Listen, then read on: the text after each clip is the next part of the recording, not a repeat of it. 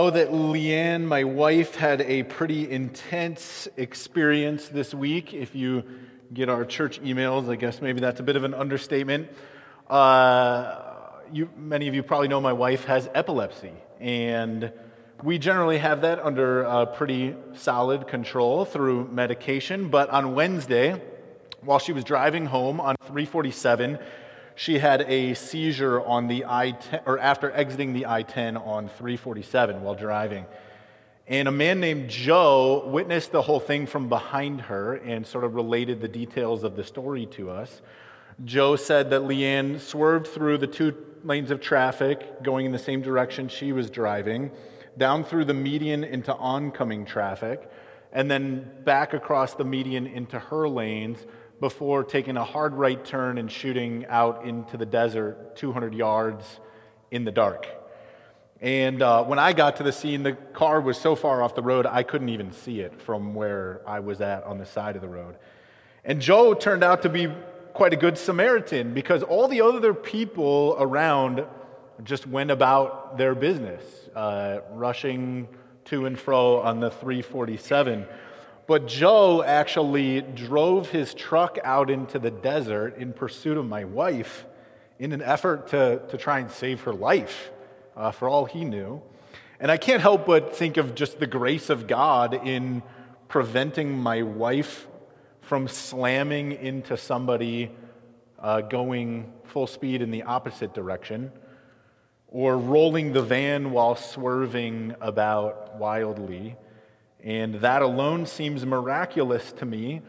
But the story, I think, is more amazing because I can't think of anybody more qualified to be the first person on the scene than this guy, Joe.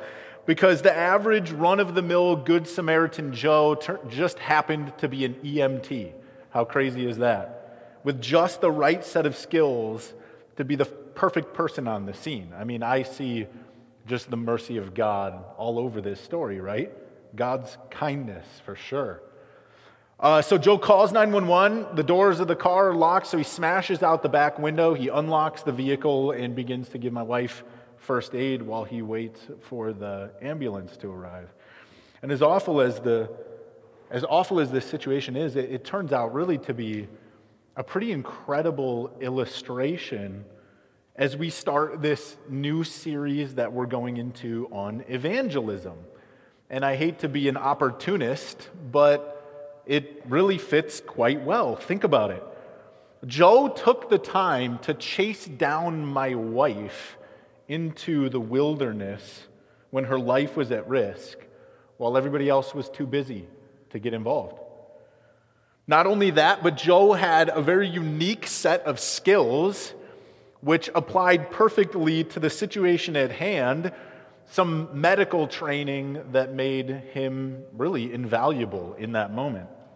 And again, while everybody else went about their business, Joe actually cared enough in that moment to take responsibility for the life of my wife, a total stranger, and actually minister to her in her time of need.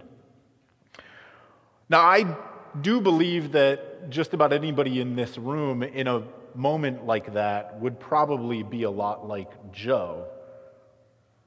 But when you take this story and you move it from the physical realm into the spiritual realm, how many of us are like Joe? I mean, think about it. People all around us are in actually far worse danger than even my wife was as she sat in that wrecked car in the middle of the desert. They're wrecked because of their sin. They're wrecked because of their distance from God. They're wrecked because their eternal soul hangs in the balance. And we, like Joe, as Christians, with the gospel, the good news of Jesus, are uniquely qualified to help them, to save them. Because we have this gospel of Jesus Christ, the only salvation available to mankind. We have the good news of grace that comes through Jesus Christ, so that those who put their trust in him might pass from death to life and be rescued from their sin.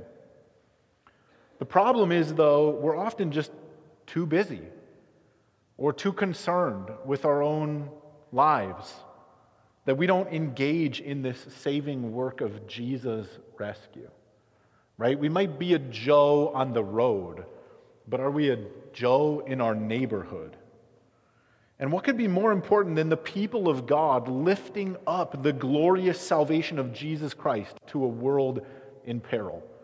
Really, does anything compare in worth or importance or value to that?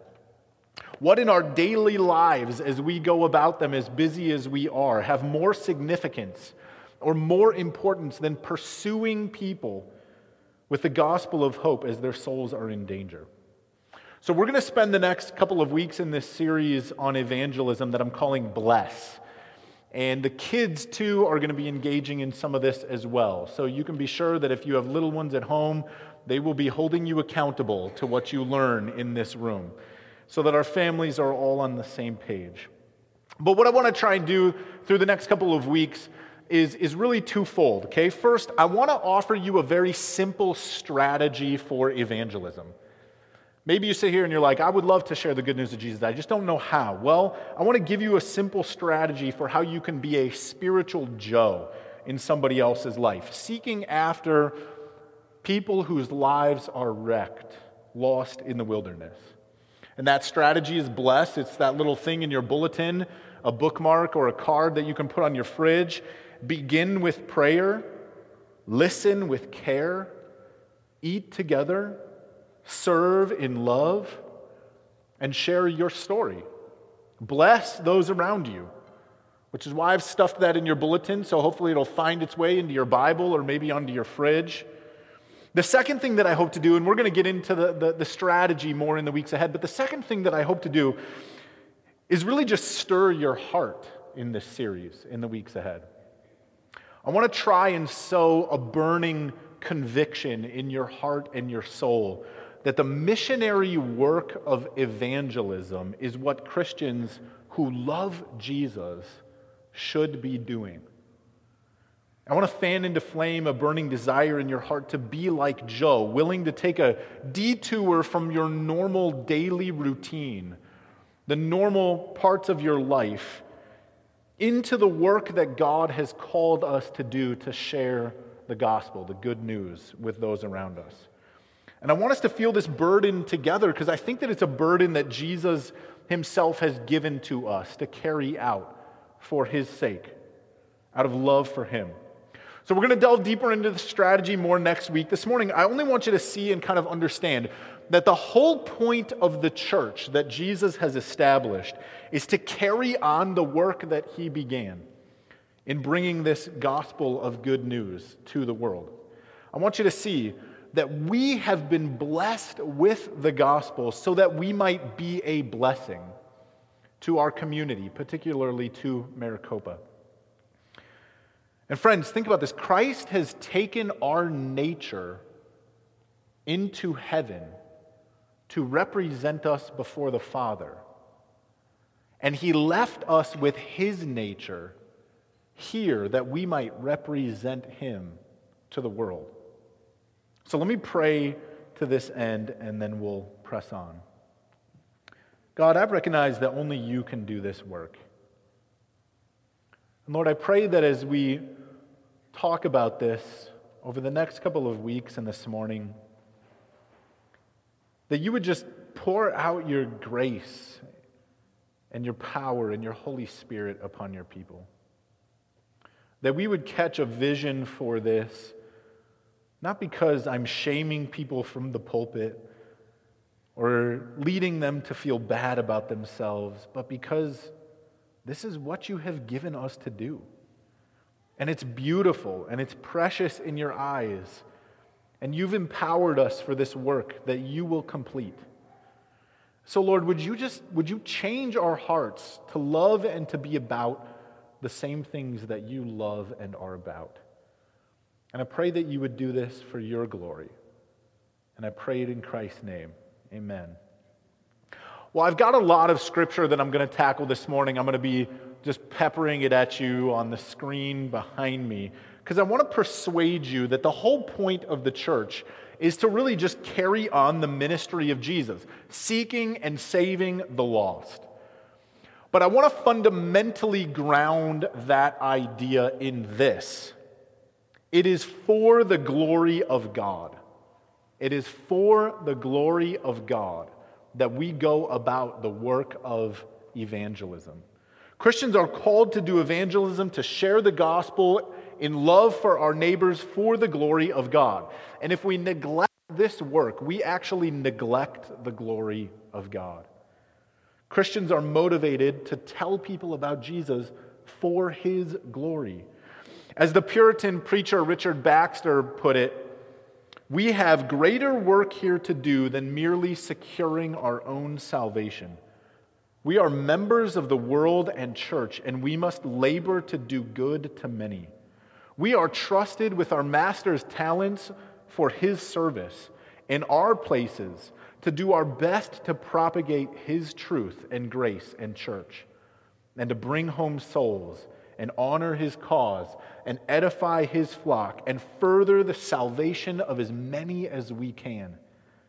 All this is to be done on earth for the glory of God in heaven. We find a picture of our completed work, I think, in Revelation 19:1, where it says this. After this, I heard what seemed to be the loud voice of a great multitude in heaven crying out, Hallelujah! Salvation and glory and power belong to our God. I bet it's a little raucous, isn't it, Ron? A little crazy. Well, I think this verse tells us two important things, okay? First, heaven's going to be populated with a great multitude of people. People from many tribes and nations, neighborhoods and families, school districts and cities, races, ethnicities, countries, and subcultures.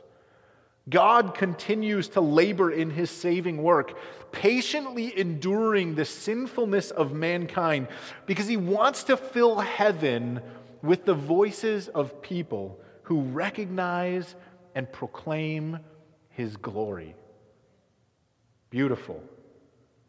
Everyone saved is saved for the glory of God, that they might proclaim just how wonderful he is. And the second thing I want you to see in Revelation 19:1 is that it specifically connects the praises of the people of God with God's salvation. These people are praising God because God has saved them. They declare his glory in salvation. They're not giving God the glory that is already his by right, please understand. Rather, they are simply recognizing and praising God for the particular glory that God has claimed for himself in the salvation of mankind. What I'm getting at is that this verse helps us understand that God is greatly glorified through the salvation of the cross. That's why Christ died.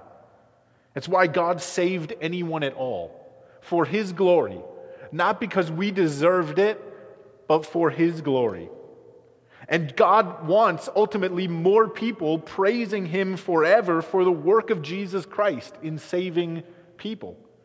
More people saved through his work.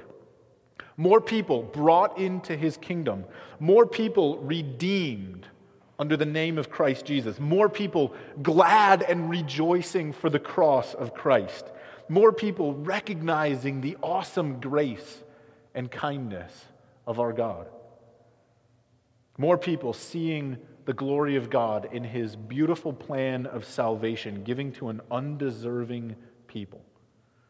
And so if we're passionate about God receiving all of the glory that he deserves, then we have to be passionate about filling heaven with more voices of those who are redeemed by the grace of God.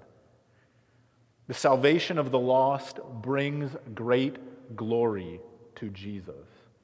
And the call of Christians is to give God more glory through the work of evangelism, proclaiming the saving power of Jesus Christ.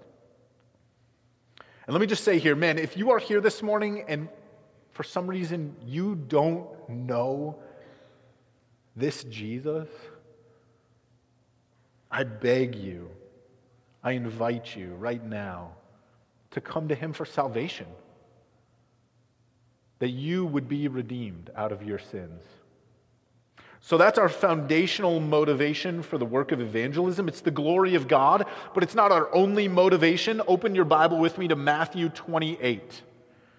Matthew 28. If for some of you don't have a Bible and you want one, I'm sure Chris will bring you one if you want to throw your hand up. No shame. We're glad you're here, and we want you to have a Bible.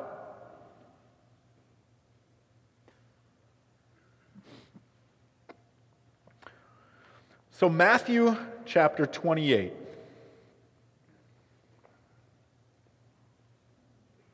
And we're going to look at verses 16 through 20. While you're turning there, Matthew 28, 16 through 20, the other motivation that we have for doing evangelism is obedience to Jesus. If we truly love Jesus, we will be evangelistic people. We can't do anything but proclaim his saving work, because saving people is what Jesus loved to do, what he came to do, and it's the task that he gave for us to finish. So let me read this, Matthew 28, 16 through 20. Now the 11 disciples went to Galilee, to the mountain to which Jesus had directed them. And when they saw him, they worshiped him. But some doubted. And Jesus came and said to them, "All authority in heaven and on earth has been given to me. Go therefore and make disciples of all nations, baptizing them in the name of the Father and the Son and of the Holy Spirit, teaching them to observe all that I have commanded you. And behold, I am with you always to the end of the age." There's a few things I want you to see here, okay? First, notice verse 17. The disciples give glory to Jesus. They worship him. That's what they do. They worship him because he was dead and now he's alive. And through his death and resurrection, he has won their salvation. They are giving God glory for Jesus Christ. And they're setting the stage for the worship that will take place for all eternity in heaven that we just looked at in Revelation 19. Second, notice Jesus passes on to them his authority. He authorizes the disciples as representatives of the church to destroy the kingdom of Satan on earth through this mission of spreading the gospel, the good news, setting free those who are captives to sin and death. To say that another way, Jesus entrusts his power as King of Kings and Lord of Lords to the church so that we might continue in his work of tearing down the kingdom of Satan to build the everlasting kingdom of Jesus Christ. And it's by rescuing people out of slavery to sin and death through faith in Jesus that we go about exercising the authority of Christ to set people free from the kingdom of Satan. Matthew 28, 18 teaches us Jesus has empowered us for this work. Third, I want you to understand that evangelism and discipleship are really one and the same thing. It's not sufficient for us to just tell people about Jesus, make converts, hand out tracts, get people to say a salvation prayer. I don't think that that's sufficient. I don't think that's what Jesus is commanding. Jesus intends for us to make disciples who do all that he commands. And one part of obedience to Jesus as his disciple is to do the work of evangelism. So we could look at this two ways. One, if we're not doing this work, then we ourselves are not fully obedient disciples. Jesus tells us do his commands, and then he commands us to go. So to be obedient to Jesus, we must go and proclaim the good news and make disciples. Another way to look at it is, if we are doing this work, then every person that we lead to Jesus will become a Christian committed to spreading the gospel, to doing evangelism and discipleship. We might say Jesus was the inventor of the pyramid scheme, the original. While where everyone who's brought into the organization becomes a worker, and the guy at the top, Jesus, gets all the glory. But the point is this: in doing evangelism, we are to make disciples who make disciples who make disciples who make disciples. And if we aren't engaged in that work, we might need to evaluate whether we're really a disciple, whether we really love Jesus to obedience. Because Jesus commands us to go, and if we love him, we'll obey. Fourth, Matthew 28 teaches us that we're to baptize people in the name of the Father, the Son, and the Holy Spirit. But I think that this is way more than just dunking people in water, although that is important. But long after the water drips off, it dries up and it's gone. Long after that, our task is to immerse people in the Trinitarian reality of God, to immerse people in the glorious truth that those who follow Jesus Christ have been crucified with him. They no longer live to themselves, but the very life of God now wells up within them through the Father who loves them, through Jesus Christ who died for them, and through the Holy Spirit who now dwells in them.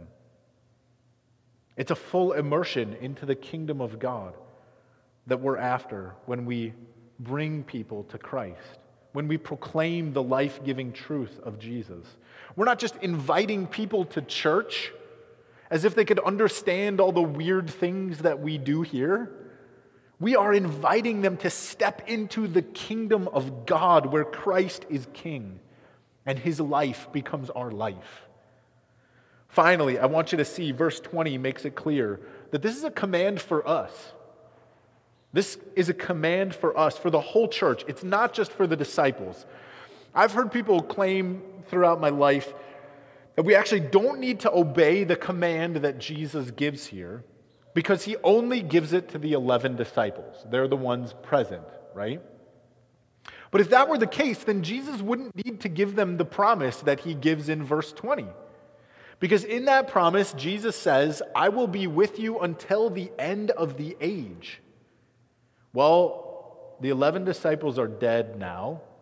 It's been that way for a while. The age continues. It's still here, the church age. And so, in other words, because Jesus promises to be with them until the end of the age, the implication is the people of God must be about the work of making disciples until the end of the age, not just the death of the 11 disciples present when Jesus said this. And since the disciples are no longer alive to do the work that Jesus commanded, guess who it falls on? Us. We must take up this banner to do this work with the hope and encouragement that Jesus is still at work, still with us, because the work of making disciples passes to every obedient follower of Jesus Christ until he comes back. Brothers and sisters, this call that Jesus gives to proclaim the good news and make disciples, this is the work of the church. Do you understand this? It is why our mission statement at Maricopa Springs is helping people meet and follow Jesus. This is why we're here, for the glory of God. And if we love Jesus, we will obey his commands. And if we love the glory of God, we will want every person bowing at his feet, worshiping him for his goodness. But there's still more for us to consider, okay? And this is where I'm going to pepper you, because these are the final words of Jesus in Matthew's gospel. And I think that begs the question, why in the world does Jesus end his ministry like this? Of all the things that he could have done and left the mic drop, this is it. Why does he close with this? Well, I think the reason is because this continues and brings to completion the arc of God's redemptive historical plan. This is the next step in the story. This is the continuation of the mission that Jesus came for, to make a people for his name's sake. It's the next chapter in the story, which is why Jesus ends on this command. After Jesus has done the difficult, impossible work of securing our salvation, he commands actually that the story go on. And the next phase in God's plan, where the people of God then labor to take the name of Jesus to the ends of the earth, so that every people might hear, that every person might have an opportunity to believe, so that heaven might be filled with throngs of people, lifting their voices up to the praise and glory of God. And I don't think this should come as a surprise to us, because all of Scripture points to the story continuing like this after Jesus, as the gospel of grace then goes out to the ends of the earth. It's all over Scripture, okay? So get ready. Here it comes. It goes back to Abram in Genesis 12, when God promises that through Abram, all the families of the earth will be blessed. I'm going to throw it up on the screen. That text says, "Now the Lord said to Abram, 'Go from your country.'" That sounds familiar. "And your kindred and your father's house to the land that I will show you, and I will make of you a great nation, and I will bless you and make your name great, so that you will be a blessing. And I will bless those who bless you, and him who dishonors you I will curse. And in you all the families of the earth shall be blessed." Abram was blessed to be a blessing, so that salvation might come to mankind through the lineage of Abram. And not just the nation of Abram, the Jews, but then the whole earth. And it is so good that Abram obeyed, that Abram was faithful to go, because if he hadn't, you wouldn't be here. You wouldn't be blessed. And so will we go? Jesus commanding us to go in Matthew 28 is just the continuation of God's blessing to Abram, now passed to us. We see this idea, I think, picked up in Psalm 67. It says, "May God be gracious to us and bless us and make his face to shine upon us, that your way may be known on earth, your saving power among all nations. Let the peoples praise you, O God. Let all the peoples praise you." Again, we see the themes of God's global salvation being known among all the people. This is in the Old Testament times, so that all people might glorify God for his grace.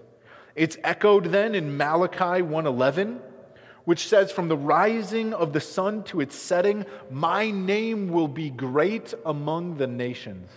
And in every place incense will be offered to my name, and a pure offering. For my name will be great among the nations, says the Lord of hosts." This is God's ancient plan for humanity, which is why Jesus then points it out in his own teaching. Just before Luke records Jesus ascending to go back to be with God the Father, in a teaching moment with his disciples, Luke records this. "Then Jesus opened their minds to understand the Scriptures, and he said to them, 'Thus it is written, that the Christ should suffer, and on the third day rise from the dead, and that repentance for the forgiveness of sins should be proclaimed in his name to all nations, beginning from Jerusalem.'" Jesus wants these men, these disciples of his, to understand the Scriptures point to him as Messiah, but that also the message of salvation through Jesus Christ needs to be proclaimed. Proclaimed. The evangelistic trajectory of the story of God in saving mankind, I would say, is also even built into the very fabric of the temple system. At the dedication of the temple in 1 Kings 8, we find Solomon offer this prayer. He says, "Likewise, when a foreigner who is not of your people Israel comes from a far country for your name's sake, for they shall hear of your great name and your mighty hand and of your outstretched arm. And when he comes and prays towards this house, hear in heaven your dwelling place and do according to all that the foreigner calls to you, in order that all the peoples of the earth may know your name and fear you, as do your people Israel, and that they may know that this house that I have built is called by your name." After this long prayer, and I only gave you a tidbit of it, after Solomon finishes his prayer, the glory of God descends from heaven upon the temple. The people fall on their faces. And God bears witness to the fact that he has made his home on earth in this particular location, the temple in Jerusalem. Under the Old Testament temple system then, even foreigners could come from far off to this place to meet God. But something amazing happens when Jesus dies. You know it. The temple, the curtain in the temple, is torn in two from top to bottom. This curtain that separates the glory of God from man in the temple, it's ripped in half from top to bottom. And Ezekiel, prophesying about this event, says that he sees the glory of God, the Spirit of God, leave the temple at that point. Well, where does the Spirit go once it leaves the temple? Well, the Spirit goes out into the hearts of Christians to dwell in the hearts of believers. And in Acts, as the story progresses, then the Spirit disperses these believers from Jerusalem to Judea to Samaria to the ends of the earth then, among all peoples. Okay, the point is this. You're like, I'm tracking with you, Grady. What now? Guys, in the Old Testament, people who were foreigners, who were far from God, they had to seek God by coming from distant lands to the place where God dwelt in the temple, where they could find the Spirit of God. But now, after the work of Jesus Christ, the Spirit of God Himself goes out from the temple to the ends of the earth, searching out all who fear God and calling to all people to repent and believe in Jesus Christ. But the Spirit of God doesn't do this with some disembodied force. The Spirit of God embodies the people of God, Christians, so that they become His instrument for salvation to the ends of the earth. The power and authority of Jesus Christ resting on Christians so they might go out and seek those who need repentance and everlasting life. The people of God so that they might go out proclaiming the salvation through Jesus Christ alone, then filling the kingdom of God with those who will sing His praises to His glory forever. Instead of people coming to the temple, we, the temple of the Spirit of God, go to them. We are the temple of God on feet. And we take the glory of God out to where people are. This then is why Jesus says in John 17:18, while praying for His disciples, and not for them only, but also for us, those who would come after them, He prays and says, "As you sent me into the world, so I have sent them into the world." And the storyline of Acts then follows those who are faithful in obedience to this mission. Acts 8:4 tells us, "Now those who were scattered, they went about preaching the word." And what's amazing about that verse is the reason they were scattered is because they were persecuted, they were abused, they were told to shut up or suffer punishment. And their response to persecution and threats and opposition is to proclaim the glory of God in Jesus Christ, to remain faithful to Him alone, to carry on the mission that He gave them. It was that important to them. Sharing the gospel no matter the personal cost. And because they were committed to the glory of God and to the obedience which Jesus had called them. This is why Paul then says towards the end of his ministry in Acts 20:24, "But I do not account my life of any value, nor as precious to myself, if only I may finish my course and the ministry that I received from the Lord Jesus to testify to the gospel of God's grace." O Lord Jesus, if only more of us felt that kind of conviction for your gospel of grace to bear fruit among lost people. That we too would not count our lives of any value except to testify to the gospel of God's grace. Lord, Would you change us so that our hearts too burn with this same conviction and this same desire for obedience? Let me wrap it up with this. You're like, I thought that was the end. Psych. I'm sorry, I just couldn't get it into a shorter period of time. So let me wrap it up with this. Guys, it is our joyful responsibility as Christians to share the good news with lost people, to do evangelism, to make disciples so that heaven might be full of those who proclaim the glory of God. So a few hard things for you to consider. If we don't participate in this mission, we should not claim that we are truly concerned about the glory of God, because His glory is the purpose for our sending.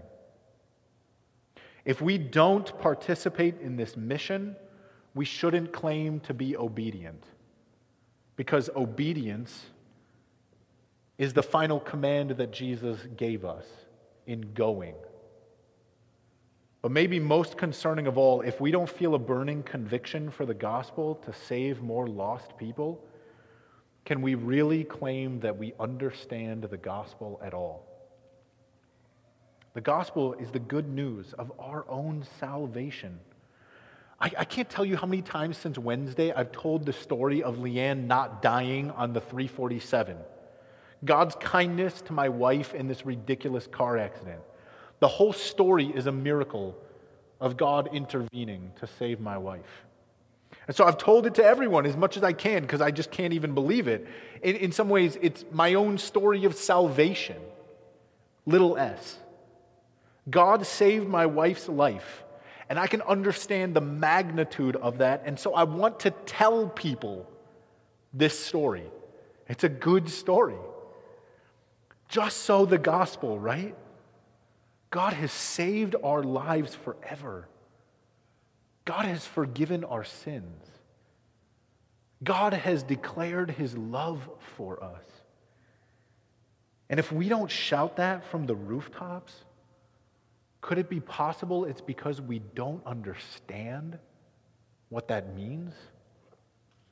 If we don't want everyone and anyone to hear this good news of what God has done for us, could it be because we have failed to really grasp what God has done for us? And maybe as we start this series, the best place for us to start being a blessing is to just repent of our blindness to how blessed we are.